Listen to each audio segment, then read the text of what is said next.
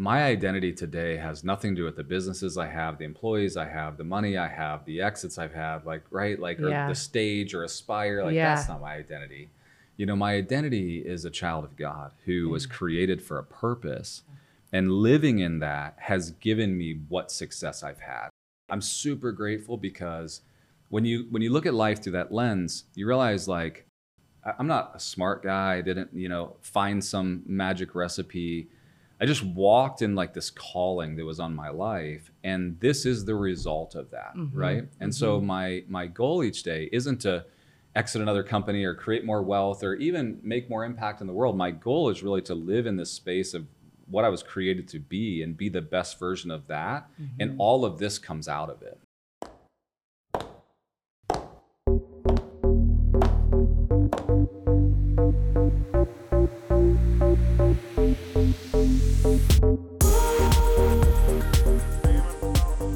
Hey, it's Emily here.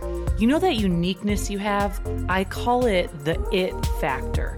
We all have it, but some of us either really need to identify it or start to empower it. This show is all about giving you the lessons, tools, and principles I've learned after building a 9-figure sales organization, training leaders around the globe, and working alongside of some of the most influential people in this world. So now it's time to deplug from your outside world and plug into your new world here. Let's dive in. Hello, everyone, and welcome to the show. I am here today with one of the top entrepreneurs in the world, but you maybe have never heard of him. And why is that? Is because he spent the last probably couple decades of his life actually building companies, building and exiting over 90 companies. Eddie Wilson is with us on the show today, and I am so blessed to have this conversation with him alongside of my husband, Jake Havron. So Eddie, welcome to the show. Thank you so much. I'm very glad to be here. We're pumped to have you here, my man. This is the first time we are doing a 3-way podcast interview. It's exciting. Because we were fighting over you. Yeah, cool. I appreciate that. That's the real story. That's awesome. Yeah. We were like, we could either do back-to-back interviews and probably there'd be some stuff that would be brought up twice, or we do it with all three of us and we could just go deeper. I like it. Let's do it. Let's rock. And one of the first things, we got so many different areas to go, but you've exited over 90 companies. And I'm sure you've talked about this many times, right? We're going to go into faith and business ideas and all that. But your first exit, take us back there, because that's usually probably the most unfamiliar. Then it becomes clockwork. Tell us about just where you were, what that was like.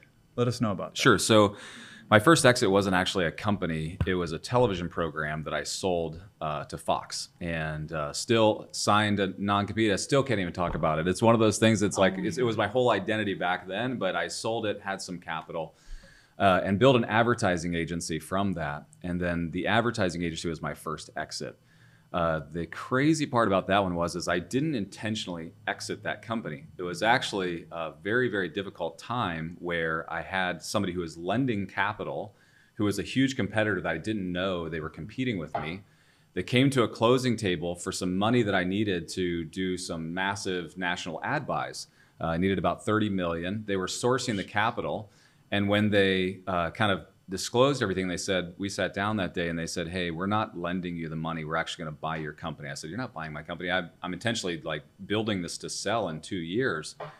And they said, well, we know you've overextended yourself. We're not giving you the money you think you're going to get. This is the terms you're going to get. So you're either going to take this path or you're going to lose everything. And I would have, because I'd already overextended myself with full expectation of this closing happening, right? Like I'm praying, like I hope this thing happens, signing contracts. And worst nightmare kind of came true. And they ended up giving me 24 hours to make a choice, which was either try to live through it or sell my company. Oh, they were gracious giving you so much time. They were gracious. Very, very difficult. But the fascinating part about that story was I had 24 hours to think about it. And what I thought about in the 24 hours wasn't the money, it wasn't what I was losing, it was the fact that I had wrapped my entire identity in my 20s to this company. It was who I was. Oh, wow. And it wasn't about selling the company or the money. It was about like, well, what do I do? And who will I be known as? And what about all these employees? And, all of these things that, I really was more concerned about than the money.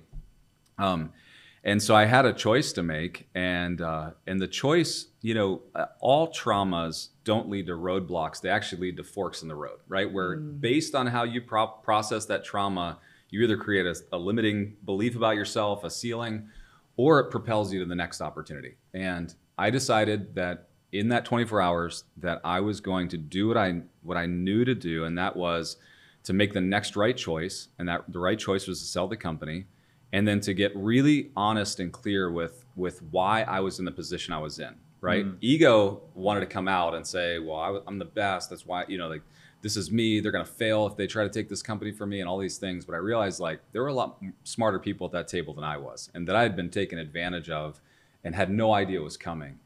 And I sold the company, decided I would never get taken advantage of in that area again. I've become the best at understanding how to grow and build companies in a way that served the mission that I was on. And instead of like letting it like sink in and kind of beating my chest and going like, trying to prove my worth, I decided like, oh, they are better than me. And there's a pathway for me to actually become as good as them. So instead of focusing on the loss, I focused on, the opportunity. And really in that 24-hour period, that was the decision I made. So I'm never going to let this happen again, but I'm going to become better every day at this. So you're saying that in one of the most probably struggling of a situation, you have 24 hours, you're thinking your entire identity is lost. That actually is part of a big reason why you now have 94 exits because of that one. It's 100% the reason. And if you actually, you go back to those moments of trauma, I lost 2 siblings growing up. So there's 4 of us, me, my sister who passed away when I was younger, my brother who passed away when I was older, and then my youngest brother. And so my youngest brother and I are still living. And obviously, right? Yeah. And so my parents, with such incredible emotional intelligence when I was younger, helped me process trauma in the right way. Wow. You think about like what they went through losing children, but then actually was so impactful in my life, and I'm so grateful for it, was my mom constantly would talk to me about gratitude. Like there is a way to be grateful for the situation you're in. What if instead of us looking at the loss of Rebecca, we began to focus on like all the good times that we had? Like, can you, when I would cry and I would struggle, she would say, hey, tell me 2 things that you loved about your sister. Like, tell me about a memory. And so those memories that are just locked into my brain today, from 3, 4, 5 years old, because my mom would constantly rehearse those like moments of gratitude. Yeah. And it was those moments that really got me to a place where I could shortcut that process of like, hey, loss doesn't have to be loss. Loss can be opportunity.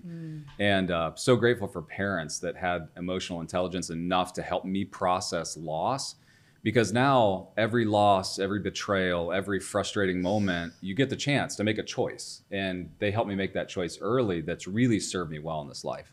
Absolutely. That's so beautiful. Extreme resilience as well. Because a lot of times as entrepreneurs, like something bad happens, someone cheats, someone steals, you lose something. Sure. It takes you down for weeks, months. Some people never get over it. They never do. And so obviously the way you were raised has helped build that emotional fortitude that has given you the strength to build these companies, because so much of it is mindset, it's right? All mindset. It's all mindset. So you learned this young. Did you grow up in the Midwest? I did. I grew up in Ohio. Ohio. Yeah. Okay, I'm from Minnesota. Yeah. Okay. Love that. Yeah, I went to the Ohio State University. Okay. And for my undergraduate, but yeah, good Midwestern values for sure. Was your parents entrepreneurs? My father is an entrepreneur, has had multiple businesses. My mother is also uniquely an entrepreneur and has had her own businesses. And so they've both started businesses. And again, it's a lot of this is osmosis. It's like, yes, they taught me some things intentionally, but some things I just naturally grabbed because of the journey they were on.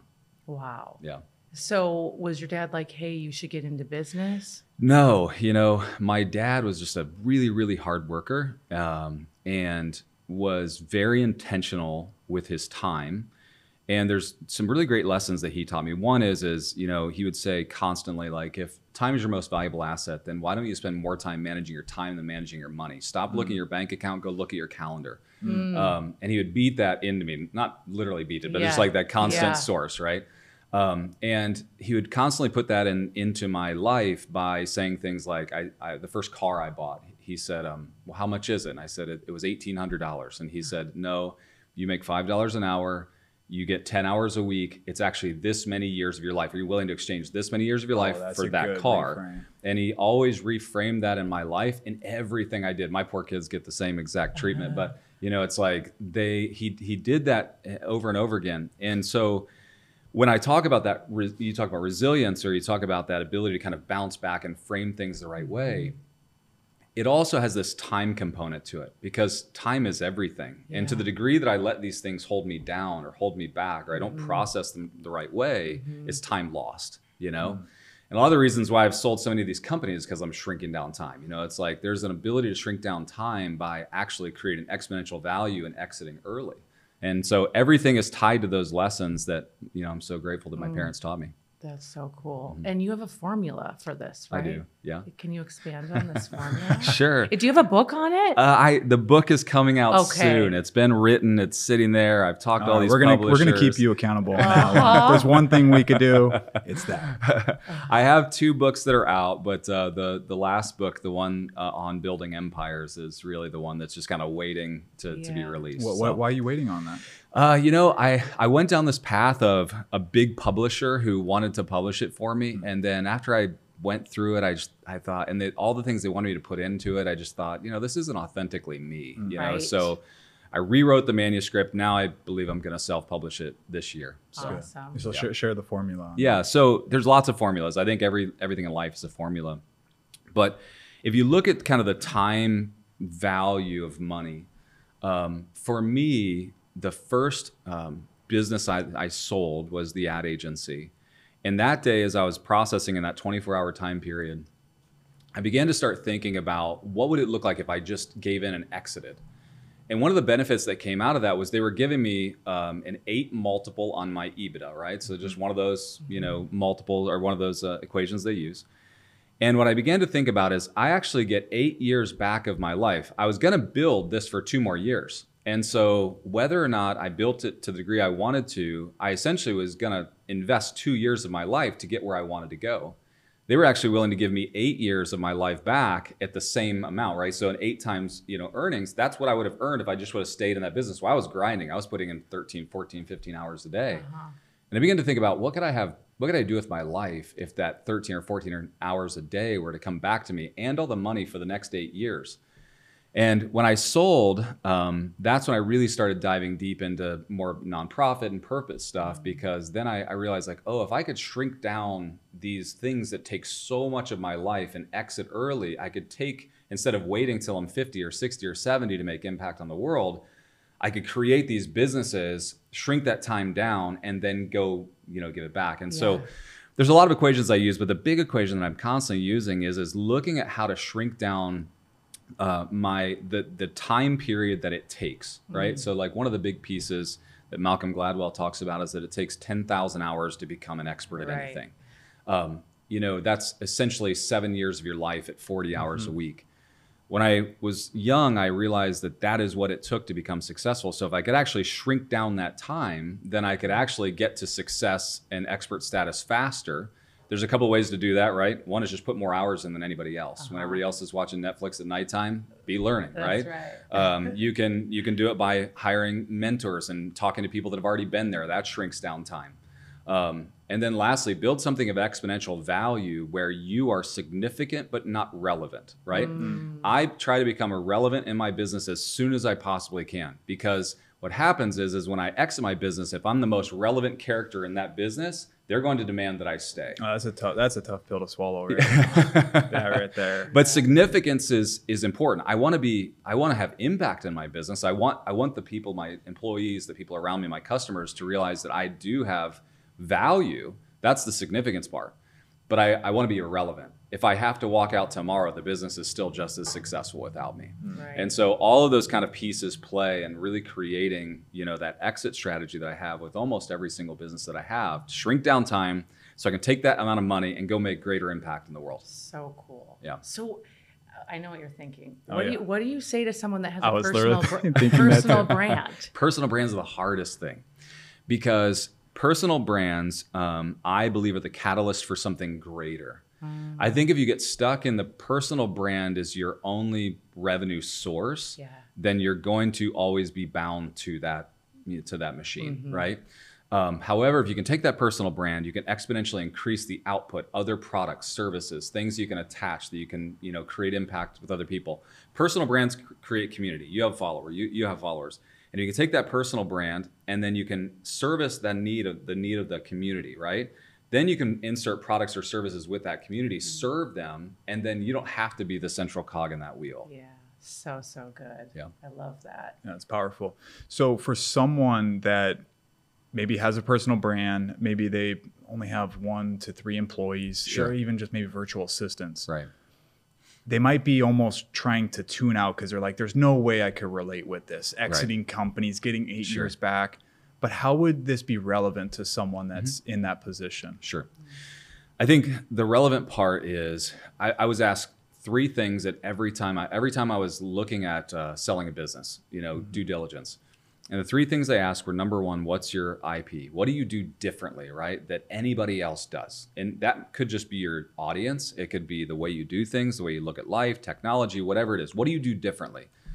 Kevin O'Leary often says in Shark Tank, he'll say, why should I pay you $1 million for a percentage of your company when I go take 500,000 and just recreate what you have, because they have no IP, there's no differentiator. Yeah.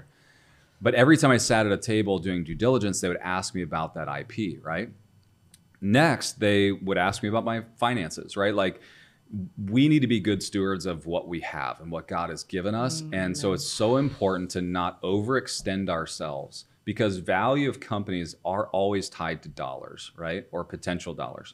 And so be a good steward of that company. So if they're sitting there as a personal brand and they've got 1 or 2 employees, make sure that, they take a percentage of that dollar and they're investing. They're creating more opportunity. They're not just overextending themselves all the time.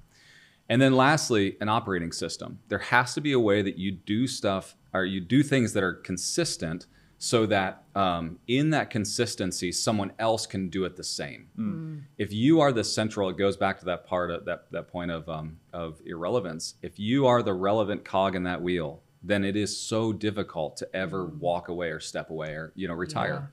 Yeah. There's a really fascinating story about Walt Disney, and he was the ultimate personal brand. His everything he had was built on his name. And he decided that he would create the character Mickey Mouse so that he could transfer all credibility to an inanimate object so that he would have the chance to exit his business. So cool. Think about the brilliance of that. Like, I'm going to create a character that can, the concept of Disney can live within it so that I can essentially walk away. And so it's a fascinating case study if you want to talk about like how to separate yourself out of that environment. And one more question on basically being able to make those operating systems. So same person, few employees, few EAs. What would be some recommendations on that? Like, how do they do that without a full complex company? Yeah, an operating system. So I created one. It's called Empire, right? And that's how I run all of my businesses. And we have about 3,000 companies globally that run on Empire. Most of the people that run an Empire are not 100-person businesses. They're 3 and 4 and 5 employees.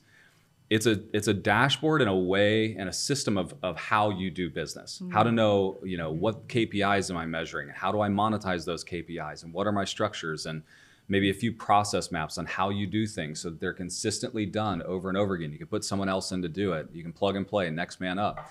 And it's just a system and a way of doing business that allows you to just systemize it so it can be done over and over again, and you find productivity and efficiency inside of it. And is that something that people can currently access if they Sure. want Yeah. to? If you go to Empire OM, that stands for operating model, empireom.com. And by the way, there's a lot of operating systems out there. There's EOS, there's Traction, there's Scaling Up, there's Six Sigma. Like, a lot of operating systems have been created. I created mine intentionally for every size of business, so it becomes the companion for somebody that maybe has 2 employees but ends up with 10,000 employees. They don't have to switch operating systems every single time they grow. Well, those people aren't on this podcast, So you're on this podcast. You're walking the walk. Yeah. Empire OM. That's a great value add.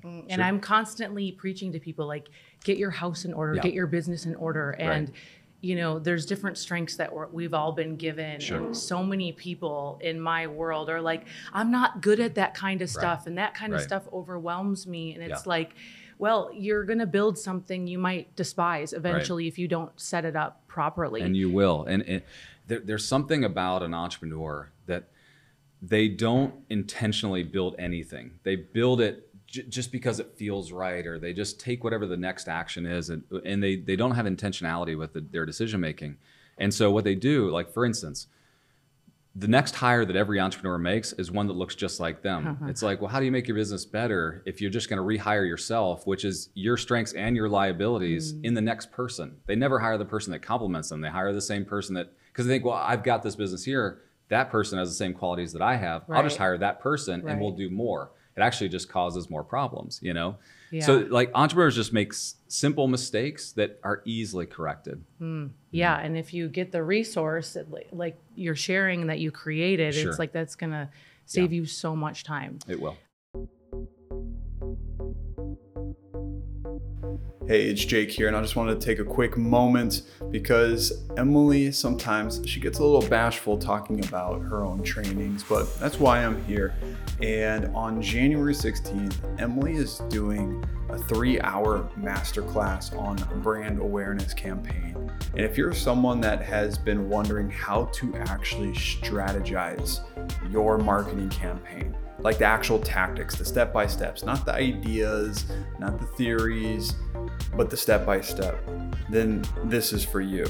She's spending 3 hours teaching you how to increase awareness of your brand or offer or service or product, whatever it is for you, how to attract new customers so you get people coming in through this campaign, how you're actually going to make a game plan out of this and identify your target audience. So you have one focus, one drive, people know exactly what you're talking about, and literally follow her 40-day campaign blueprint. Yes, we're gonna have an actual calendar that you will follow alongside your entire workbook that you can download and print out and follow along with this.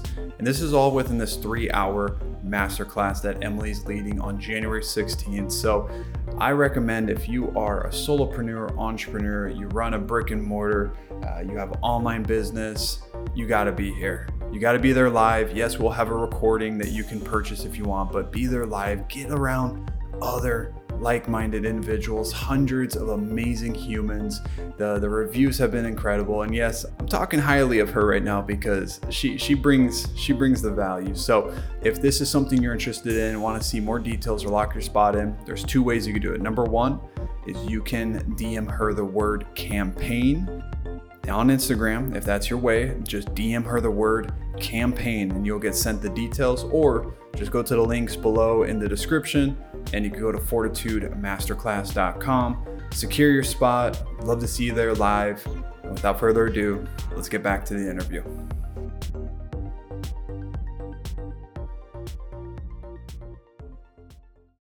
I want to talk to you a little bit about your faith. Sure. I spoke at one of your events, Aspire Tour, which is so incredible. And you were backstage and you were on stage backstage. And Jake was connecting with you. I connected with you a little bit. And it was interesting because both him and I were like, there's something so different about him. Like you have this peace and what I like to call, or Tony Dungy likes to call, quiet strength. Sure. And Jake's like, he's a believer. And we both were like so intrigued by that. And I'd love to talk to you about your faith and your faith journey. I would love to talk about that.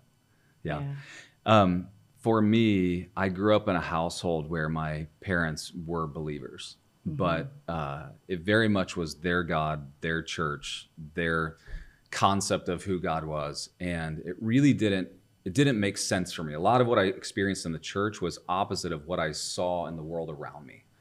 And a lot of times, you've always heard the phrase that the confused mind says no, it always says no. Yeah. And that's what happened to me in faith. It was like, I was introduced to all these things. Now, my parents were completely consistent, but the way that they lived and walked, it wasn't necessarily how I saw other Christians walk or, the church. And so it just didn't make sense to me. So I just kind of, thought, well, this isn't for me. This is their choice. This is their thing. But after I had a ton of success in business, really had more money than I knew what to do with, and had a lot of accolades, and kind of people trying to push me to this kind of like level of notoriety. I got real with myself and realized like there's this massive hole inside, and I was extremely depressed, really struggling. My wife was the only person in the world that ever knew that. I'd literally cry myself to sleep wondering like, what is life even worth living? Like, this is pointless. Like, you do all these things, but they don't have meaning. They don't give me some internal value.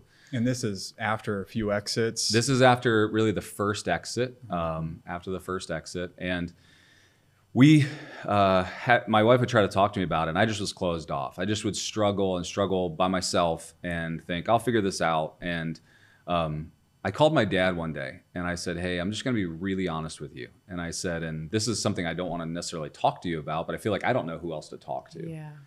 And I said, I'm really struggling. Like, I don't even know if I want to live. And he said, Eddie, you're like super successful. You have money and fame. Like, what, you have whatever you want. And I said, houses and cars. And I said, and every one of those mean nothing to me. I said, I literally am thinking two thoughts. Either I don't want to live, or number two, I want to give everything away because nothing means, it doesn't mean anything to me. And I just want to start over again because at least I was happy in the pursuit of these things. Like, I was like happy in this pursuit. Yeah.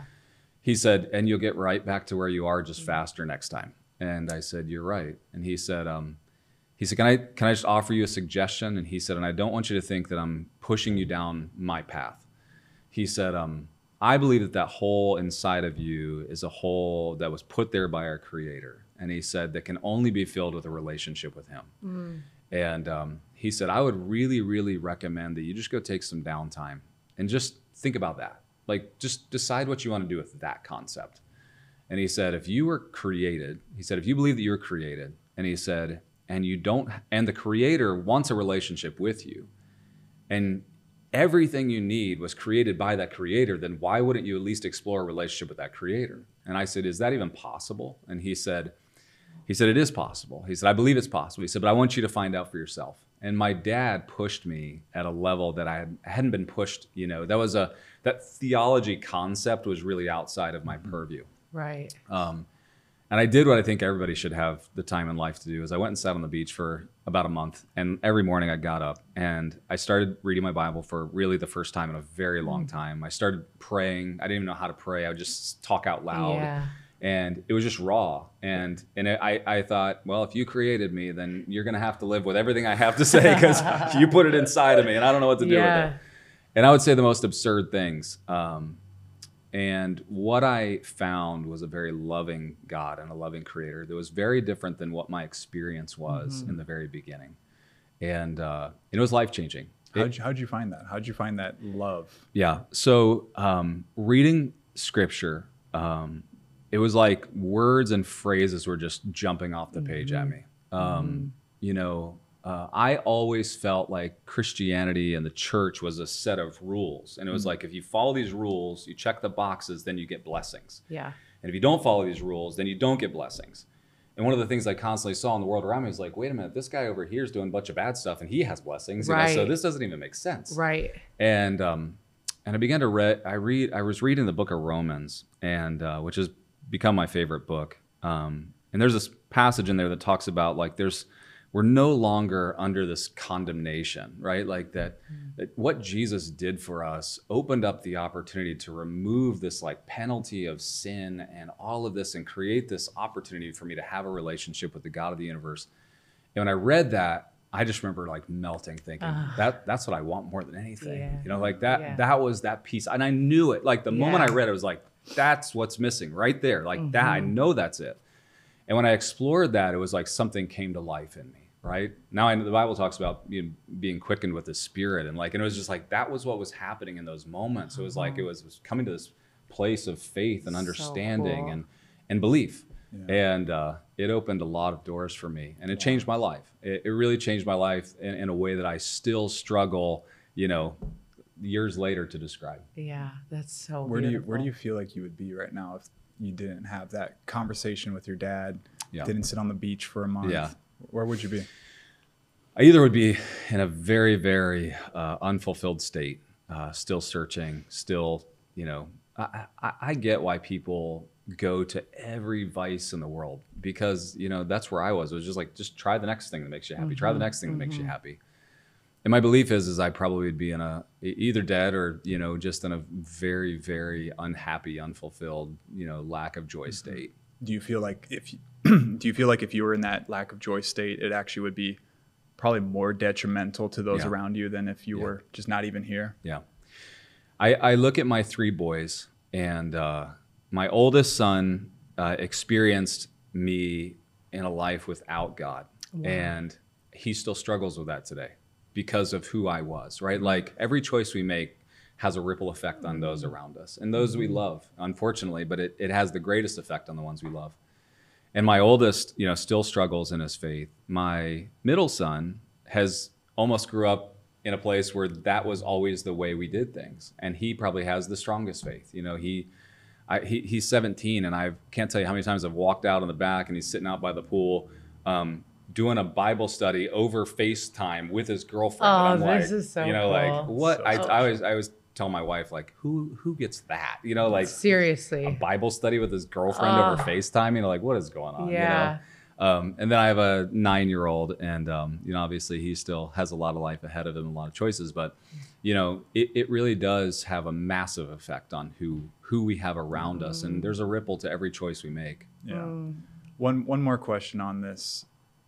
For someone listening that is, because if you're listening, you are fully in love with God and Jesus, then this is just confirmation to hear from a man like this. Yeah.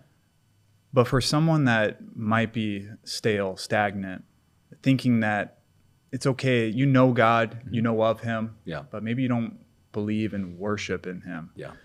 What would you just say to that person to maybe just bring a different perspective, mind shift? How would you speak to them right now? I got past the place of trying to convince people that God is real or that he loves them or he wants a relationship with them. But I constantly encourage them to do what I did. Go get honest with him. Yeah. Like, just pour your heart out to him. Tell him what you think, what you believe, how you feel.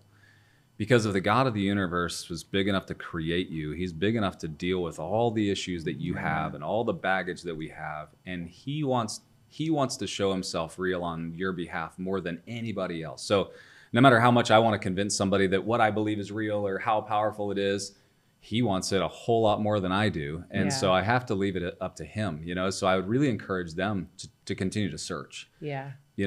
I'm glad that I didn't shut that kind of searching mechanism off in my life. I was open, I was searching, and I found it. Yeah. And it has brought massive joy and peace in my life. So beautiful. Yeah. I love that. Yeah. And with that searching, you find the understanding, that peace. And obviously you've done so well with your life. Has having a relationship with God impacted, do you think, what you've built and even the contributions and the stuff you're doing with charity now? Yeah, 100%. When we're constantly trying to fill that void in our life, in our heart, we'll fill it with everything, And for me, I go all the way back to that day that I've exited my first company, and I was struggling with that identity piece. My identity today has nothing to do with the businesses I have, the employees I have, the money I have, the exits I've had, or the stage or Aspire. That's not my identity. My identity is a child of God who was created for a purpose, and living in that has given me what success I've had. That's right. I'm super grateful because when you look at life through that lens, you realize I'm not a smart guy. I didn't, find some magic recipe. I just walked in this calling that was on my life. And this is the result of that, right? And so my goal each day isn't to exit another company or create more wealth or even make more impact in the world. My goal is really to live in this space of what I was created to be and be the best version of that. And all of this comes out of it. Yeah. Amen. That's so beautiful. And we need more models like you that are wildly intelligent and extreme leader, can build things that speak the way that you speak. And it's not, laying on their jets or cars and that whole thing that the world thinks that's going to give them fulfillment, because at the end of the day, it's just not. Yeah. those things are great. And I just believe so much when money gets in the right hands of the right people, it will just amplify for the right reasons. It's the money is the ultimate revealer, right? Yeah. Like money doesn't make people bad. Money just shows what was in their heart in the first place. That's right. Yeah. Do you like pray before you do meetings or like? I do. I'm careful in the bigger secular business world that I live in. I have to be careful and cautious in that it's not about me trying to convert everybody around me, but it's about me living my authentic faith. And so if there's this place of just, if I feel like I need to pray, I'll pray. If I feel like I feel compelled to talk about God, I'll talk about God. But it doesn't come from a place of me trying to convince somebody against their will. It comes from a place of me just being authentically me. That's what I believe too. It's like you just model, you're who you are, and people catch it. And they feel the difference. They do. Yeah. Sorry, go ahead. I want to know what impresses you about someone. Kindness. One thing that I've realized, and I still struggle with it all the time, but ego is such the antithesis of success and what I want to be. It's easy to take a selfie with your jet or your Rolls Royce sitting in front of the jet, right?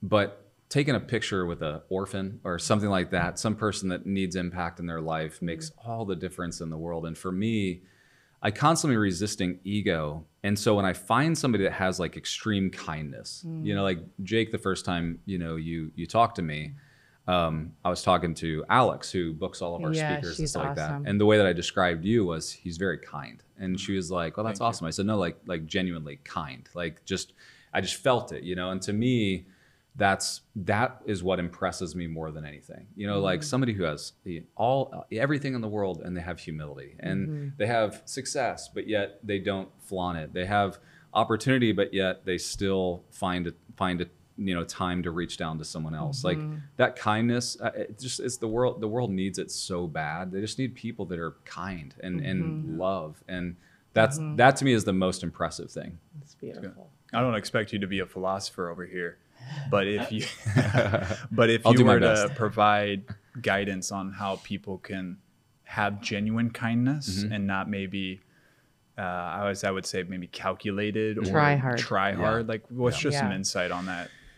The way that I process that is every day I try to have a real open conversation with myself. And what I tell myself every day is, Eddie, what you believe about you is always not true. What I believe my ceiling is not true. What I believe about, what I believe about myself, I'm actually a greater version of what I believe about myself, right? Like that nasty negative self-talk.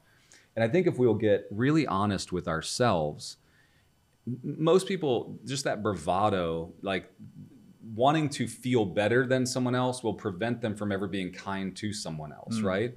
And I think if we have there are still some really bad things about Eddie that I have to be honest with Eddie about, right? And there's some really great things about Eddie that I have to be honest with Eddie about, right?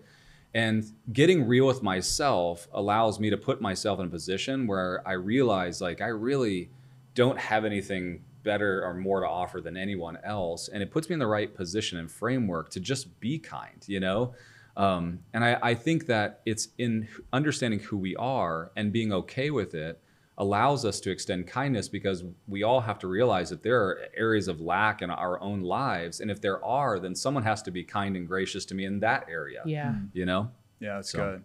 And for those that are listening, first of all, that compliment was very kind. Actually, it hit me in a different way, just because I felt that genuine compliment from you. Yeah. For those that, are listening, when Emily was speaking at the Spire Tour, I was backstage with her, and I didn't even know who you were. I seen of you, and I just wanted to connect, right? And so something that was really cool, though, is because Emily had this feeling he's different, but we didn't know you were a believer.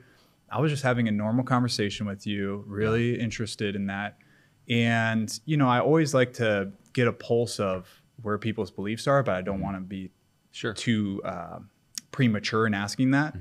But it was just natural where you you brought, I think we were talking about, you asked like what our mission was, and we're like, dude, we want to do like what Tony Robbins is doing, but bring the Holy Spirit in. Yeah. And then you positively responded to that. And that's Right. when then I was able to ask, like, are you a man of faith? Yeah. And that when you said yes, that just completely changed the whole dynamic. Sure. Yeah. And I wanted to share that because people are trying to find ways to be genuine in connections and have that. And hopefully that gives some insight. Right. But what came from that, and this is where I want to pivot with you, is you shared about something that I don't think really many people know about, but it is reaching over 2 billion people in the world. And it's your Christian Media International. Yeah. And when you were sharing this with me, I'm over here just like, What? I just met this guy and I'm just like, what are you doing for God's kingdom? I was like, this is incredible. And I would love for you to, one, just share about that because it's worldwide and it's amazing. But two is I want to dive deeper on that territory of building a media company in the kingdom and how, there's probably been attacks and different trials. So share about that, please, because it's special. CMI really was and has been my heart for the better part of 10 years. We started in 2013. And it really came from somebody who provoked me and said, well, what was the biggest change in your life? And I said, well, it was when God came into my life, like when I recognized who he was, and it changed everything. And he said, well, what are you doing to help others get there? And I thought, well, very little, like I talk to people about it, I'm open with my faith.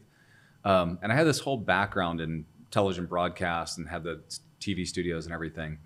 And I got to a place in 2013 where it was just complete surrender. So I went from a place of just like relationship to like, hey, if you are the creator of the universe, and I believe wholeheartedly you are, then what am I doing guiding my life? Like, it's time for you to guide it. It's time for you to really take control. And so we had a real strong conversation about that. And I really got to a place of complete surrender where I just said, you know what, like you have to know better than I do. So what am I doing steering this thing, And so I told him whatever I had, whatever he'd given me, I'd use it for his glory. And the thought came into my head at that point that I really had all these connections and relationships around the world in international media. And so I started just messing around with television broadcast, and I got a phone call. We were putting a broadcast out, and I got a phone call. We were just testing in the U.S.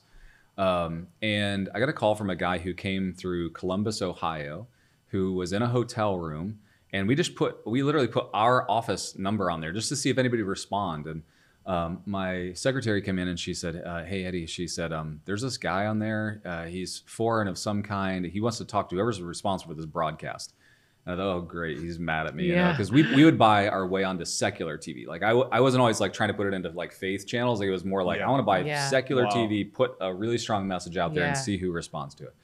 And this Indian man, he gets on the phone and he said, my name's Israel Vellagu. He said, you don't know me. He said, but I was watching that broadcast, and he said, and something just spoke to me. And he said, and I knew I had to call. And I said, okay, well, what can I do for you? He said, my grandfather, he said, was a preacher in India, and he was killed for his faith. He was martyred for his faith. And he said, I own the largest broadcast company in the country of India. He was like, and I'm doing nothing for God. And he said, my grandfather was killed for his faith. He said, and I'm squandering my opportunity. He said, would you ever consider just building a program to like go on my my channel, my television channel? I said, well, I don't know how to do international stuff, but sure, like we'll try. We have a studio, we'll build it. And so he said, well, I have to go get governmental. In India, everything goes to the government. They had to approve. He said, if I get approval, then let's do it. Well, we called a week later, and he said, hey, I got it approved. I'm ready to go. Way, he said, I'm going to take 30% of all my programming. Let's make it faith-based in some kind. He's like, I want education. I want to teach on marriages and family and whatever you can build. And I said, well, what language? He said, I don't know, Hindi or Telugu. And I'm like, okay, well, that's my first problem. I don't have someone that can actually build these programs. And we began that's where we began. And now we're in 108 countries later. We actually have 15 studios, big TV studios around the world. Wow.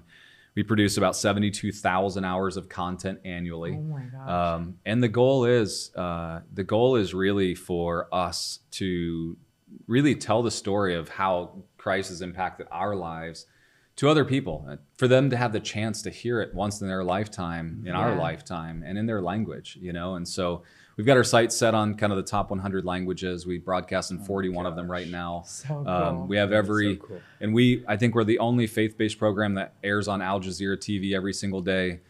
We buy our way onto all these crazy networks. I think we're the only faith-based program that airs in Iran every day, where it's completely illegal. Right. China, we air every day. I mean, like it's wild, the doors that God has opened up. And that conversation with that guy was when? What year? 2013. Wow. One person. One person. It's just, let that sink in real quick. Yeah. Like, you were just following your mission. Yeah. Your God calling. You'd had no idea it'd be even this. One person believed in it and had their mission be a potential to be answered as well. Yes. And look at what that came. And like, it's not wild. ever discredit yourself and what you're doing. Like right now, you listening, like one person could change it all. That is such a testament. It's about being faithful, faithful to that calling, faithful to those belief systems that we have. You're so right. Like, so many people, they're ready to quit right now, and they don't realize like that guy is in tomorrow's, in the order of tomorrow, and it's like, and I've had so many crazy stories. I was on a plane one time flying from Nashville to Omaha, Nebraska, and I sit down and my Bible is tucked in my bag, and a guy sits right next to me on the plane.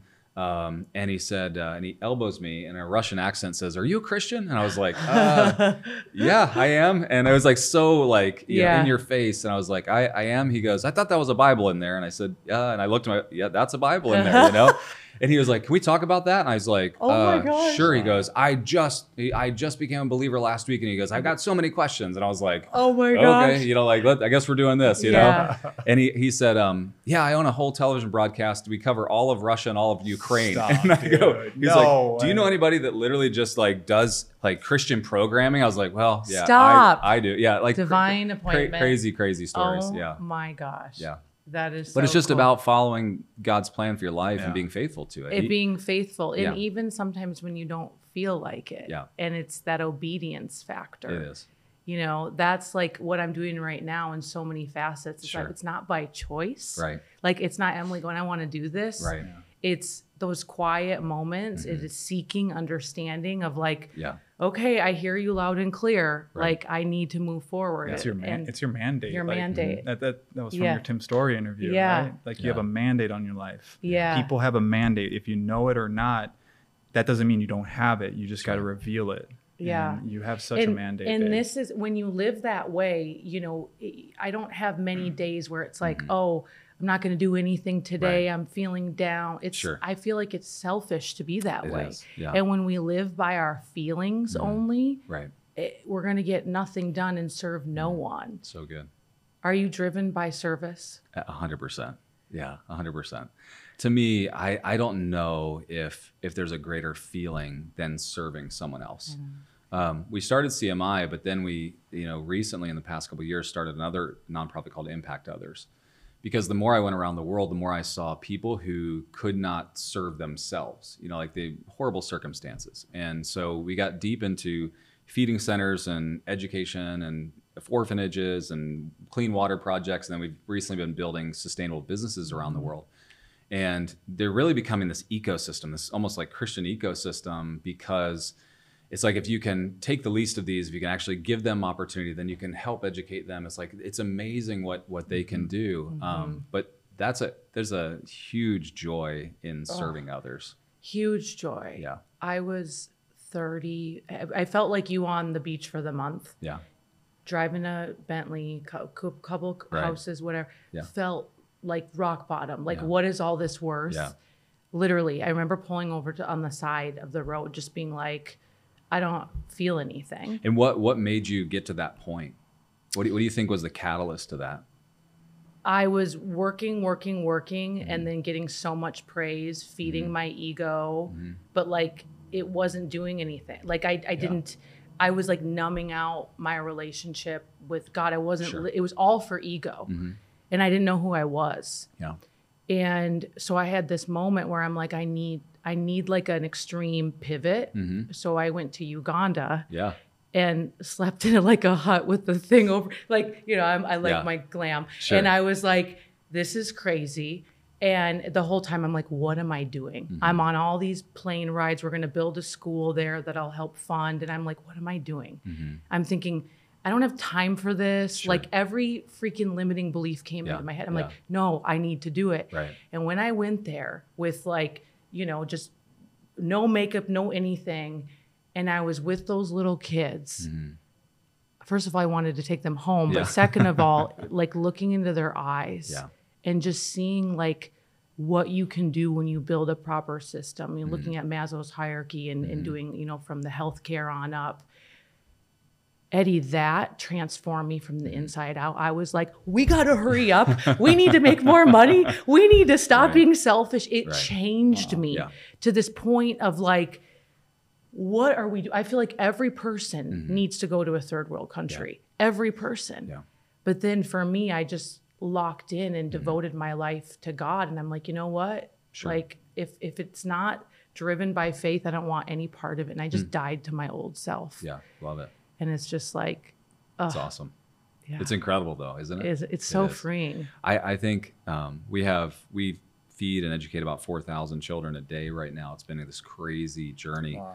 But I got to tell you, there's something about holding an orphan who's rarely felt love in their life. And there's an energy that is absorbed by caring for someone like that. This never experienced love. Like you've never been hugged by someone like you are an orphan that has never felt love.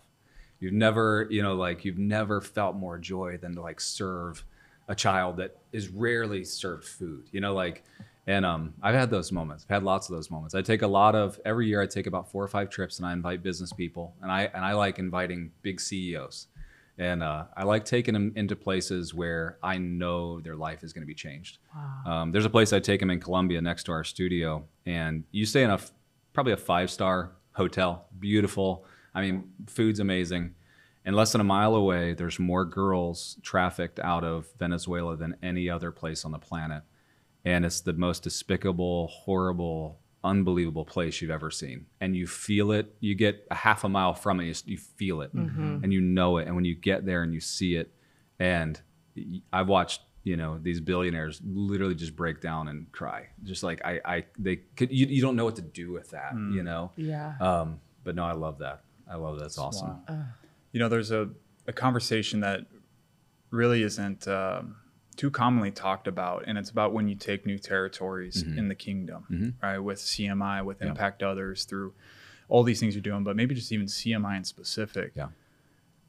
Is there a specific situation or story that has come up when you started to expand? You've had whether spiritual attacks or people trying to break you down, that maybe if you're open to sharing, but also to give light to people that maybe are feeling something like that right now. Yeah, literally dozens and dozens of stories like that. When you try to go into a place where darkness has claimed it for decades, centuries, you're in for a fight. And I think that it's impacted a lot of areas of my own life that I'm still processing. I think it's impacted areas of family and relationship. But one kind of amazing story is the country of Pakistan. Pakistan, we have a studio and we broadcast about an hour outside of where Osama bin Laden was captured. So you think about just like the territory in your mind, right? You've got kind of this like territory that's very much controlled by the strongest factions of terrorist states, right? And what's been fascinating about that is watching. Now we literally had a church that on Christmas had a suicide bomber come in and detonate. There were a lot of people that lost their life, and the pastor, who is actually on our television broadcast. I don't take megachurch pastors and I put them on TV. I take like ones that have a congregation of 50 that are never going to find notoriety, that just are doing it because they love Jesus, and that's how we create these programs. Listening to him talk, I was talking to him on FaceTime after it all happened, and just listening to the sound of his voice and just the trembling. And I knew he wasn't afraid. He was just hurting, and he was struggling with, is this a choice I made? Did I put a target on our back? And I remember talking to him, and it was a couple days after Christmas, after it happened, and I said, no. I said, in the end, I said, you are in one of the darkest places on the planet. Yeah. And I said, there's always a target on your back. And I said, and if you don't think you're in for a fight, and we've talked about this at length. And I remember the words he said that night. He said, Eddie, he said, here's where I am. He said, if they're willing to kill me for their faith, I'm willing to die for mine. That was the words he said. And I put that all over our walls at our studios. I mean, like, because to me, it was like one of those profound moments where he said, there's something more valuable in this life than just my life. Yeah. And that is everybody else's life deserves sacrifice. It's the very picture of Jesus, like That's right. somebody giving their life so that others can have life. Yeah. And I remember just like being so emotional in that moment as he said that. And I said, can I tell people you said that? He said, Eddie, I'm going to go on national TV and say that. Wow. The next Easter, God. so that was Christmas, Easter comes, and he led a procession. He preached in that church, and he basically taught a message that was that, like, if they're willing to kill us for their faith, then we should be willing to die for ours.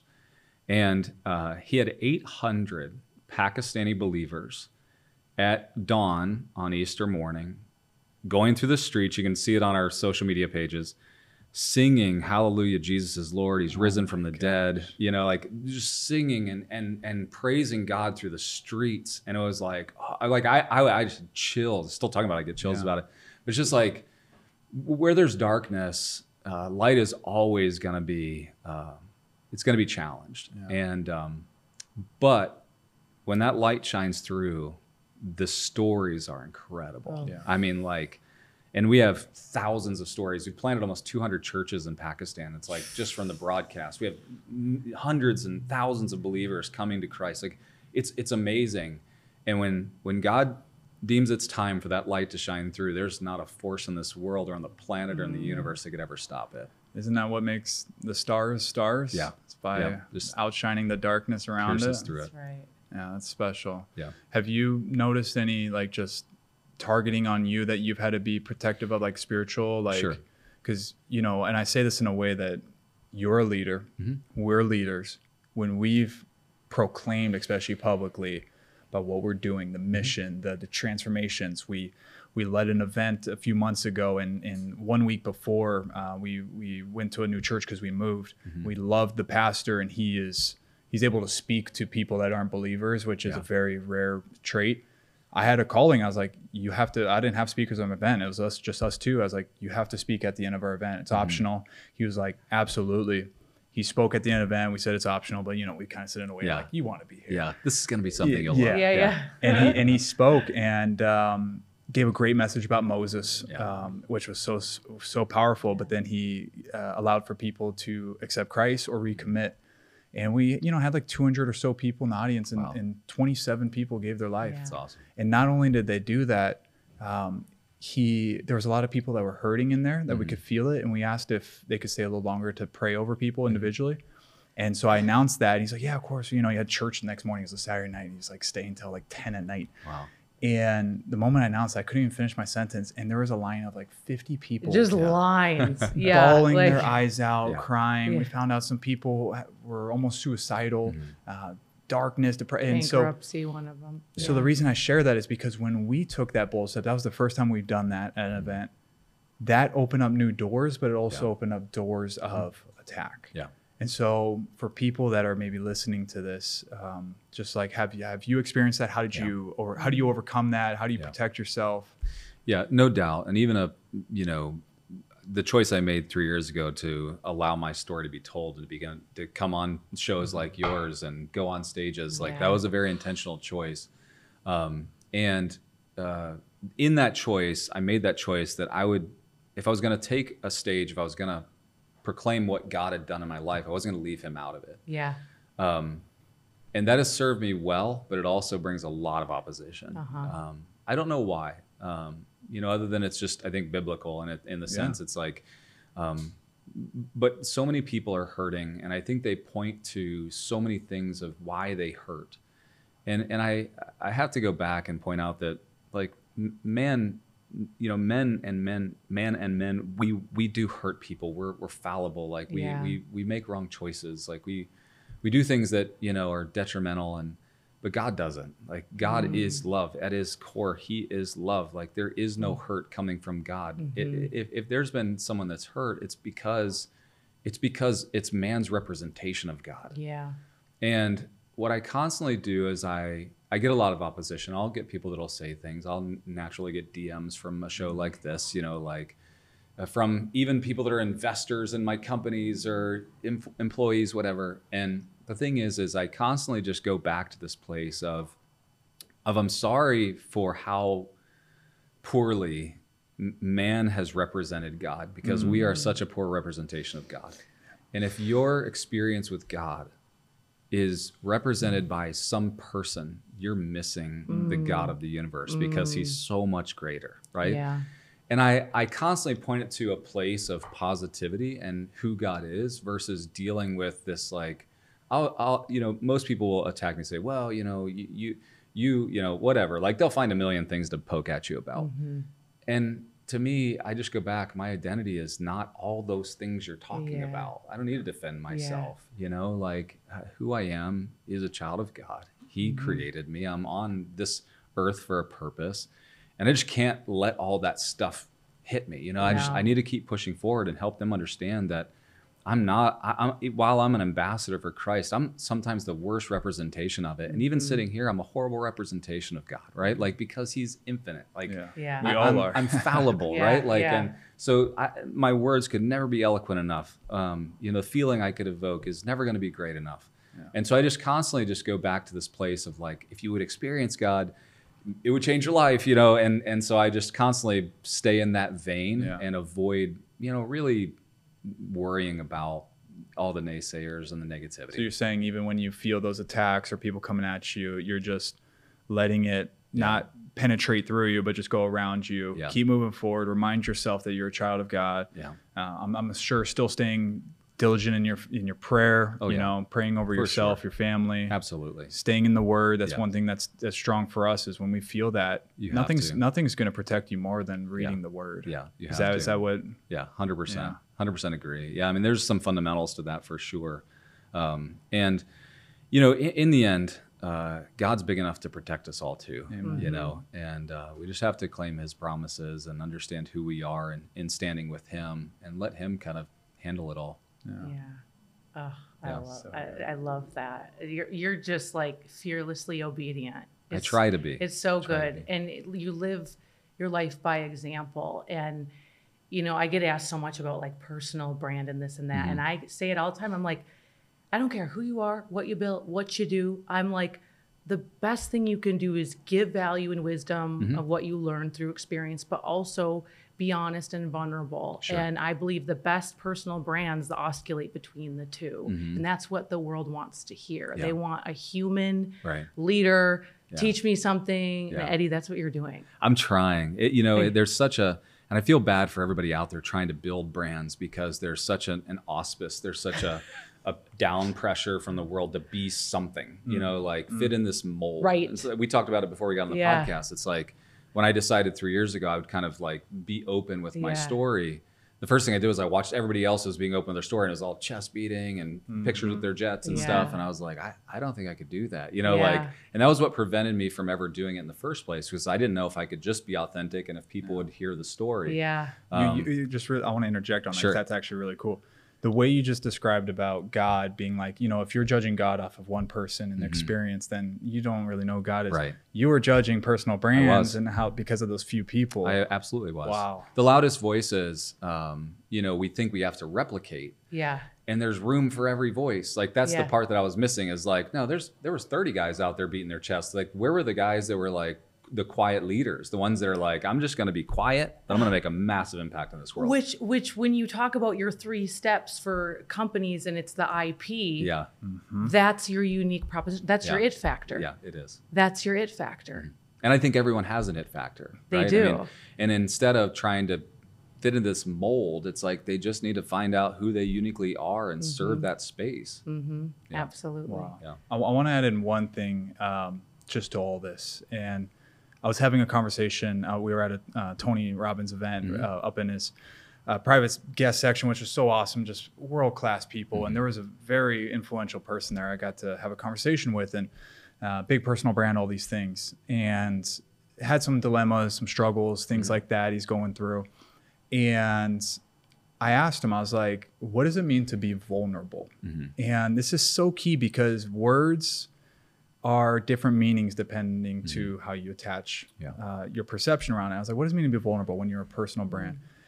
And he mentioned, he was like, I think it means to like reveal this and that. And the word reveal stuck with me real quick. And I was like, interesting. I was like, for you to be vulnerable, you think you have to reveal things like open kimono, like share it all. Sure. I was like, what if being vulnerable is more of just you being authentic and just truly who you are without hesitation? Yeah.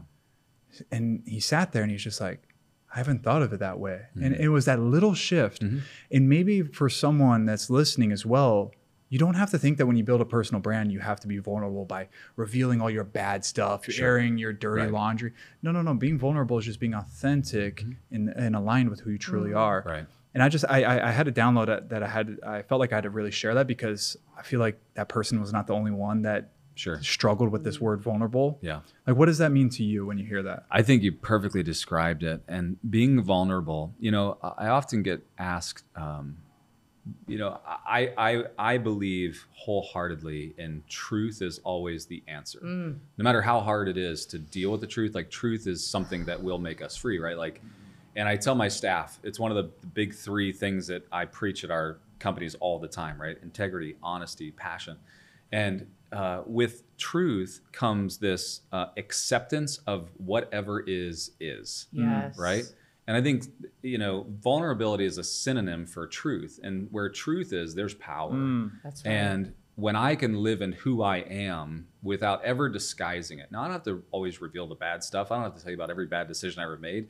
But the reality of it is if I'm just okay with the fact that there is a person who does make some good decisions and some bad decisions, and I am who I am, then it's being willing to just live in truth. And truth is where all freedom is. It's where all power is. Wow. And it's intoxicating when somebody is actually who they are. There's a resonance to it. There is. You can feel it. Yeah. It's the energy level's here. It is. And it's the awesome thing is I think sometimes when you get attacked, going back to being attacked, if you are who you are and you are just being authentic, you don't feel the need to defend it. I had a guy the other day, he said, I was on Dan Fleischman's podcast and he said, oh, really? You exited 93 companies? And my first, thought is like, well, I'll give you all the list of all 93, and it's like, wait a minute, like, what does it matter? I've done it. Like, why do I have to prove that over again? It's like, it's just like, no, truth is truth. Just go do the research. You'll find them, it's so funny. It's like sometimes, if you're just willing to live in truth, which to me is true vulnerability, you don't have to defend anything. You just are who you are, Solid. It's interesting, not to make this ever political, but it used to be in kind of the political scenes, you had to be something that was like elevated above the public. In recent days, it's funny how even our society is pushing towards like, we don't really care what you've done, just be honest about it. Exactly. It's like, and now you're finding like people accept things in politicians that years ago they would have like got hammered for, and it's like now they just kind of look at them and go, well, as long as he was honest, or as long as she was honest, right? And the world desires it, and it's that resonance. It's when you feel the authenticity, when you feel truth, it's like, oh, that's real. Like, that's it. Well, they still desire someone to be elevated, but it's just a different type of value now, elevated by significance or making relatability versus truth, right? So there's still that desire to look up towards someone, but we just have our values really misconstrued. So not to go down that rabbit hole, but I want to know, what does someone like you do before the end of the year? Like, do you think about like your whole up and coming year? Like, what is your process for that? So for me, there's a couple of processes I go through. I do a lot of year-end annual planning for next year. We currently have 17 companies that I own and operate and run inside of the private equity firm. So we do a lot of planning. We do a lot of tax planning. Like our business kick off a lot of cash that we have to manage the taxable liabilities and all that type of stuff. My favorite thing I do, though, is at the end of the year, it goes back to that thing that my father taught me, which is time is the most important resource I have. I track everything I do. There's a little app on my phone called Toggle, and I toggle everything. And so, like, I make sure that, like, she's like, write that down. She's pointing over. Like, all right. I was going to be like, All right, toggle. yeah. We'll And toggle. so, but I'll toggle everything I do. And so then my CFO and I will have a long conversation about what I call my active income production. Now I've got a lot of investments and real estate and all kinds of stuff like that. And I don't look at that because that to me funds everything else I do, the nonprofit, everything like that. But my active income, what I actually exchange my time for. And every year we go through an exercise where I look back at my year. And like last year, I know that I averaged 11.4 hours a day. I averaged 6 days a week. I know how many hours I worked. I know like everything. And I go back through, and I've done this for 12 years now. And I look back and I know to the degree, like right now, like every hour of my time is worth active income, what I exchange my time for, $837. And I know that this year in 2023, always 837. My goal is to get it over 1,000 this year, you know, and now I give most of my money away. So it really doesn't, I'm not trying to get it to like, you know, buy something. But what I want is to always take the time, my most valuable resource, and make sure that I'm exchanging it for the highest value to go make the greatest impact. And so that's my favorite activity we do every year. I'm looking forward to it. I think I'm going to be close to the $1,000 an hour earned for every hour worked. And I put everything into, whether it's a speaking engagement, if it's, you know, me in meeting time, you know, and I love to work. So too, it's active. It's not your net worth of assets and such. It's what you're currently doing, time per hour type of thing. Yeah. So like, for instance, like if I have a bunch of real estate, we have about 4,000 doors. And so like all of that's very passive. I don't run it. I don't manage it. It's just, you know, it's just out there to help fund the nonprofit and stuff like that.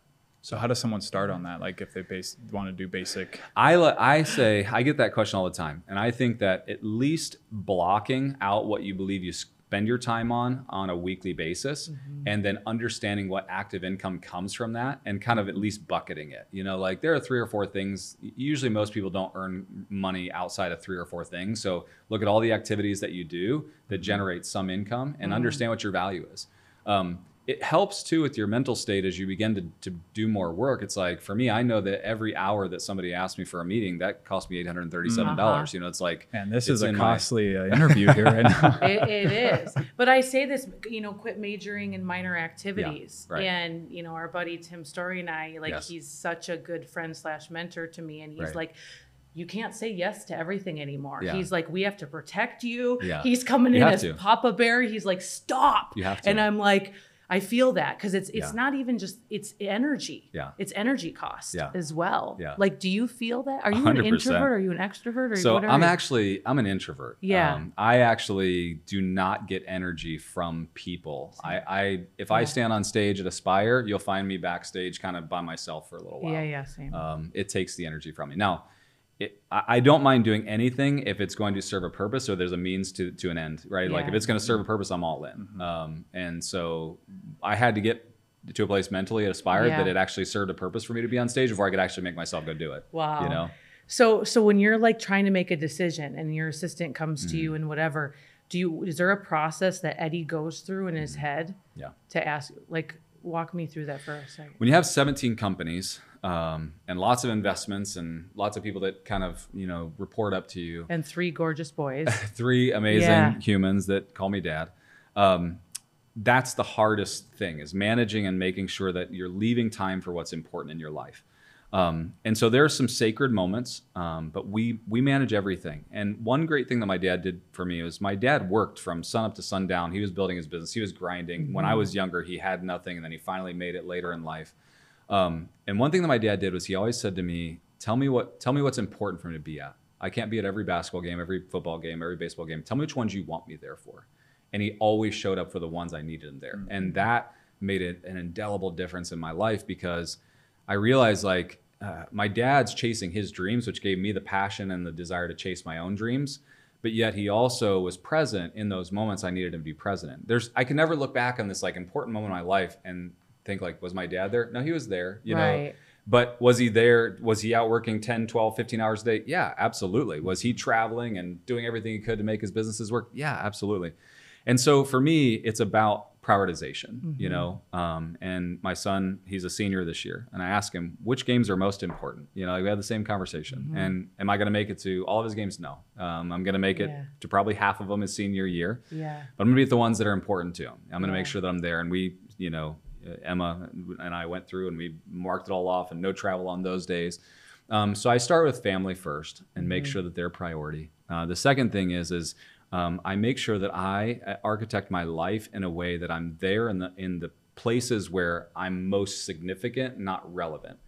If you have to have me in the business, I've made a wrong choice along the way, and we're going to architect myself back out of it, right? Like, because I want to exponentially increase my you know, influence, and so I'm constantly looking at that, and that's a conversation we're constantly having in my office is like, okay, why do they need me there? Do they want me there? Can I contribute, or do they need me? If they need me, we need to have a different conversation, re-architect this thing. So we're constantly going through a prioritization matrix. Yeah. What do you think?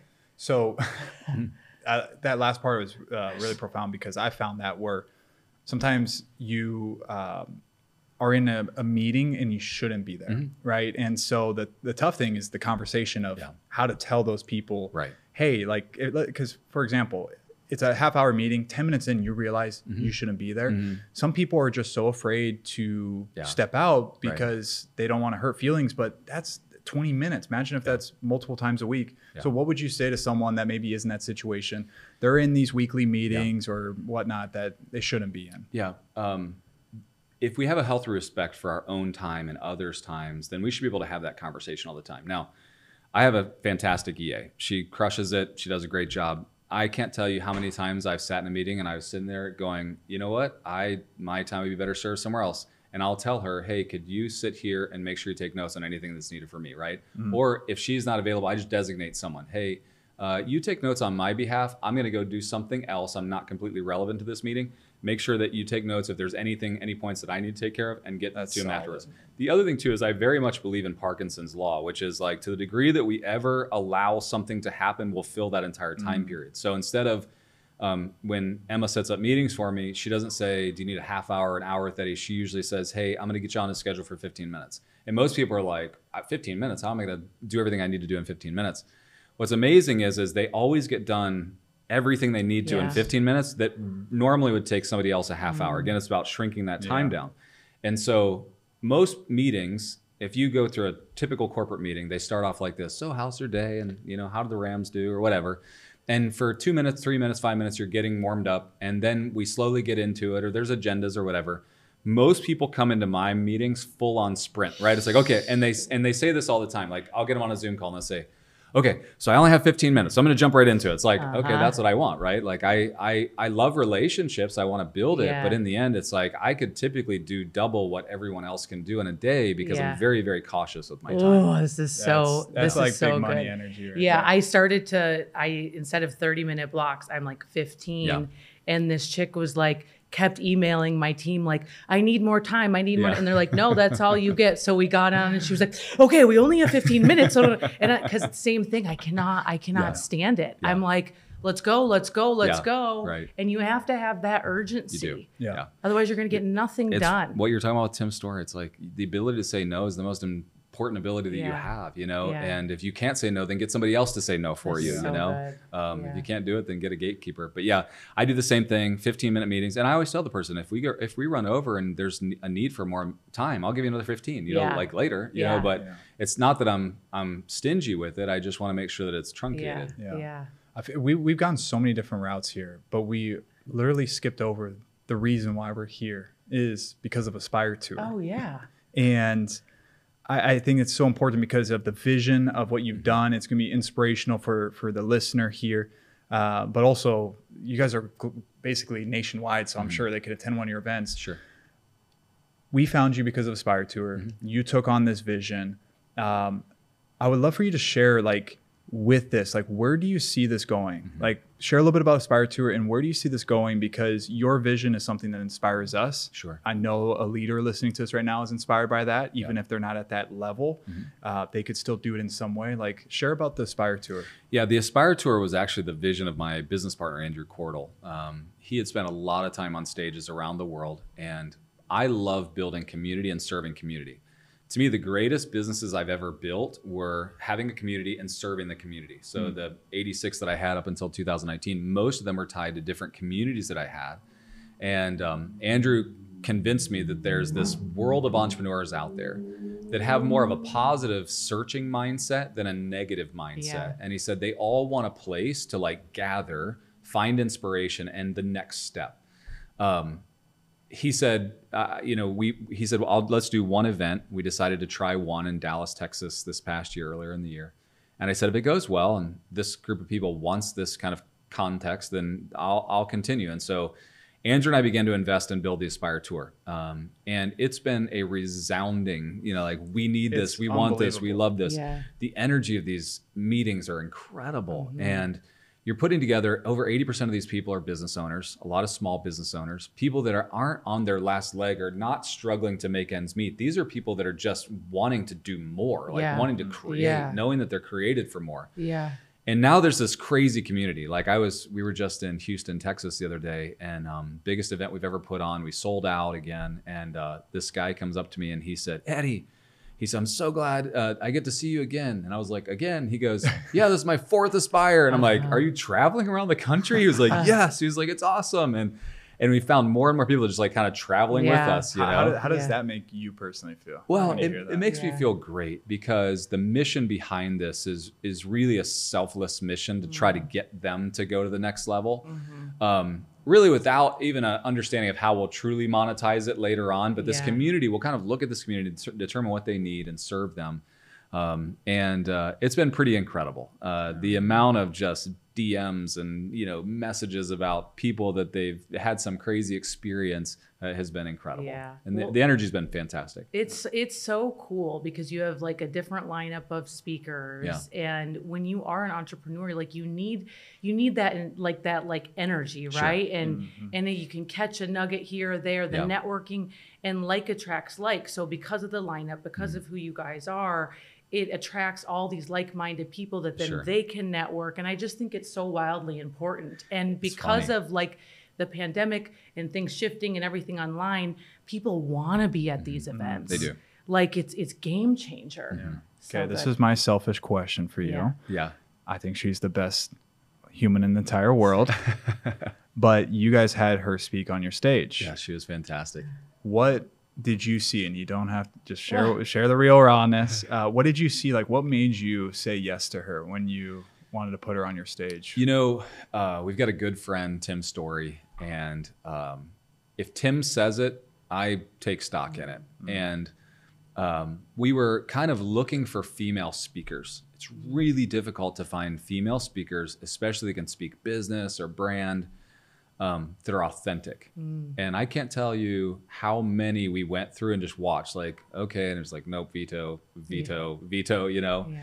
And we watched one of your podcast episodes and I was like, okay, she seems real. Well, Alex, who books all of our talent, had a conversation with Tim Story about you. And he said, Emily's the real deal. Like, she's awesome.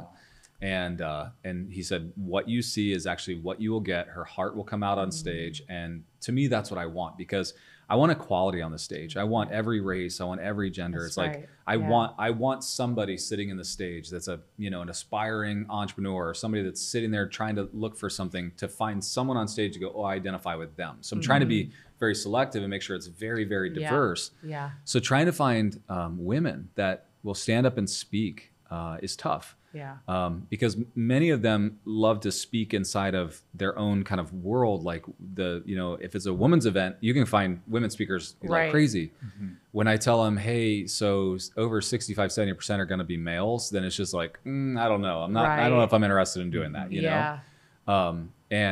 And the thing is it's like, but still 35, 40% are women sitting out there that all they ever get to hear is a male speaking about these concepts. Like, at what point are we going to have women stand up and do this? You know? So we've had some amazing women speakers, but it's harder to find. It's harder to find than you would think, for sure. But you did fantastic.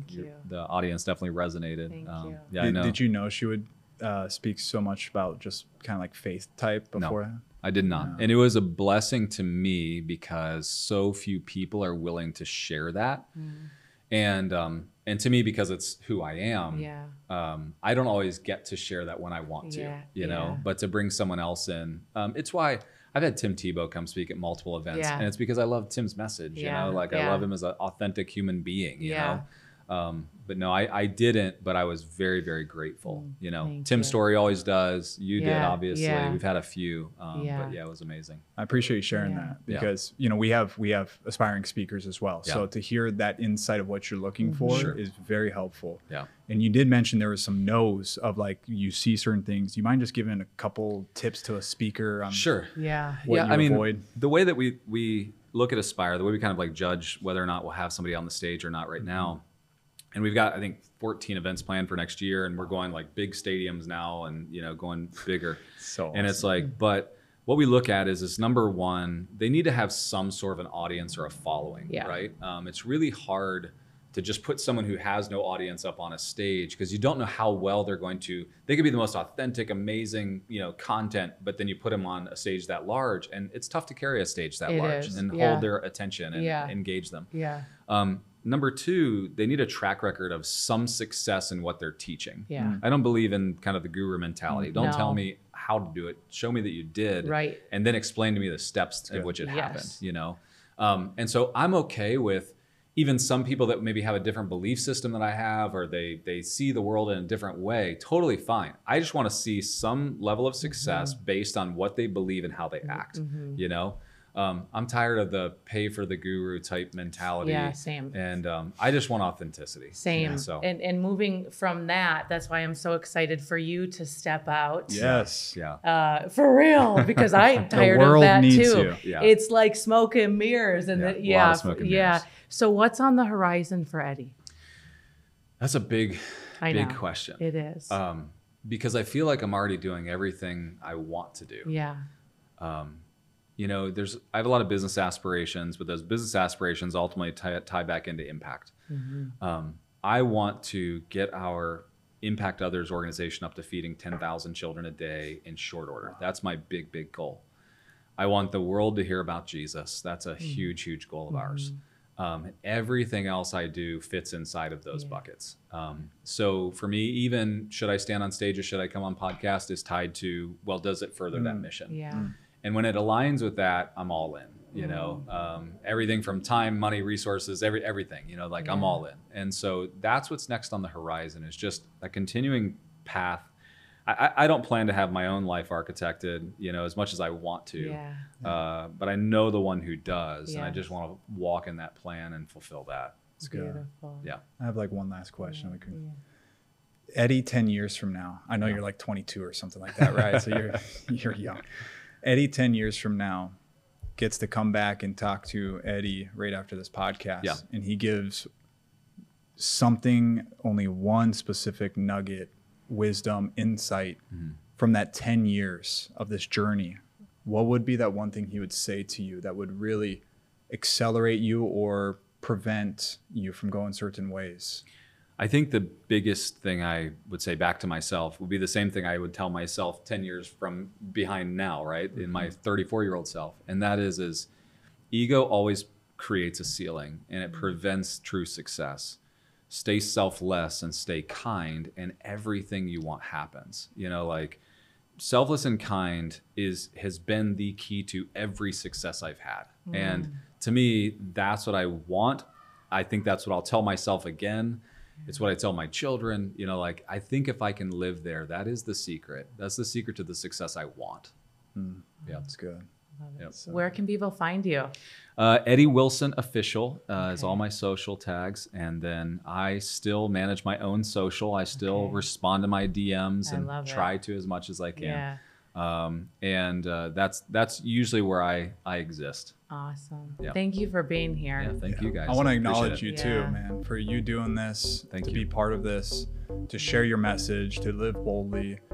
There's not many others really out there like you. You are one of a kind, and I honor that. And I truly believe your success that you've created to this date, it's only going to get bigger, but also the intersection of what you're doing for the kingdom it's truly one of a kind. And I think you're going to speak to people in ways that no one else can, because they can see that you've had it all and it wasn't enough. Yeah. And they could also see your heart and realize this guy's the real deal. And I just wanted to see you continue to win. So thank you for sharing this message today. Thank you. Appreciate you guys having me on.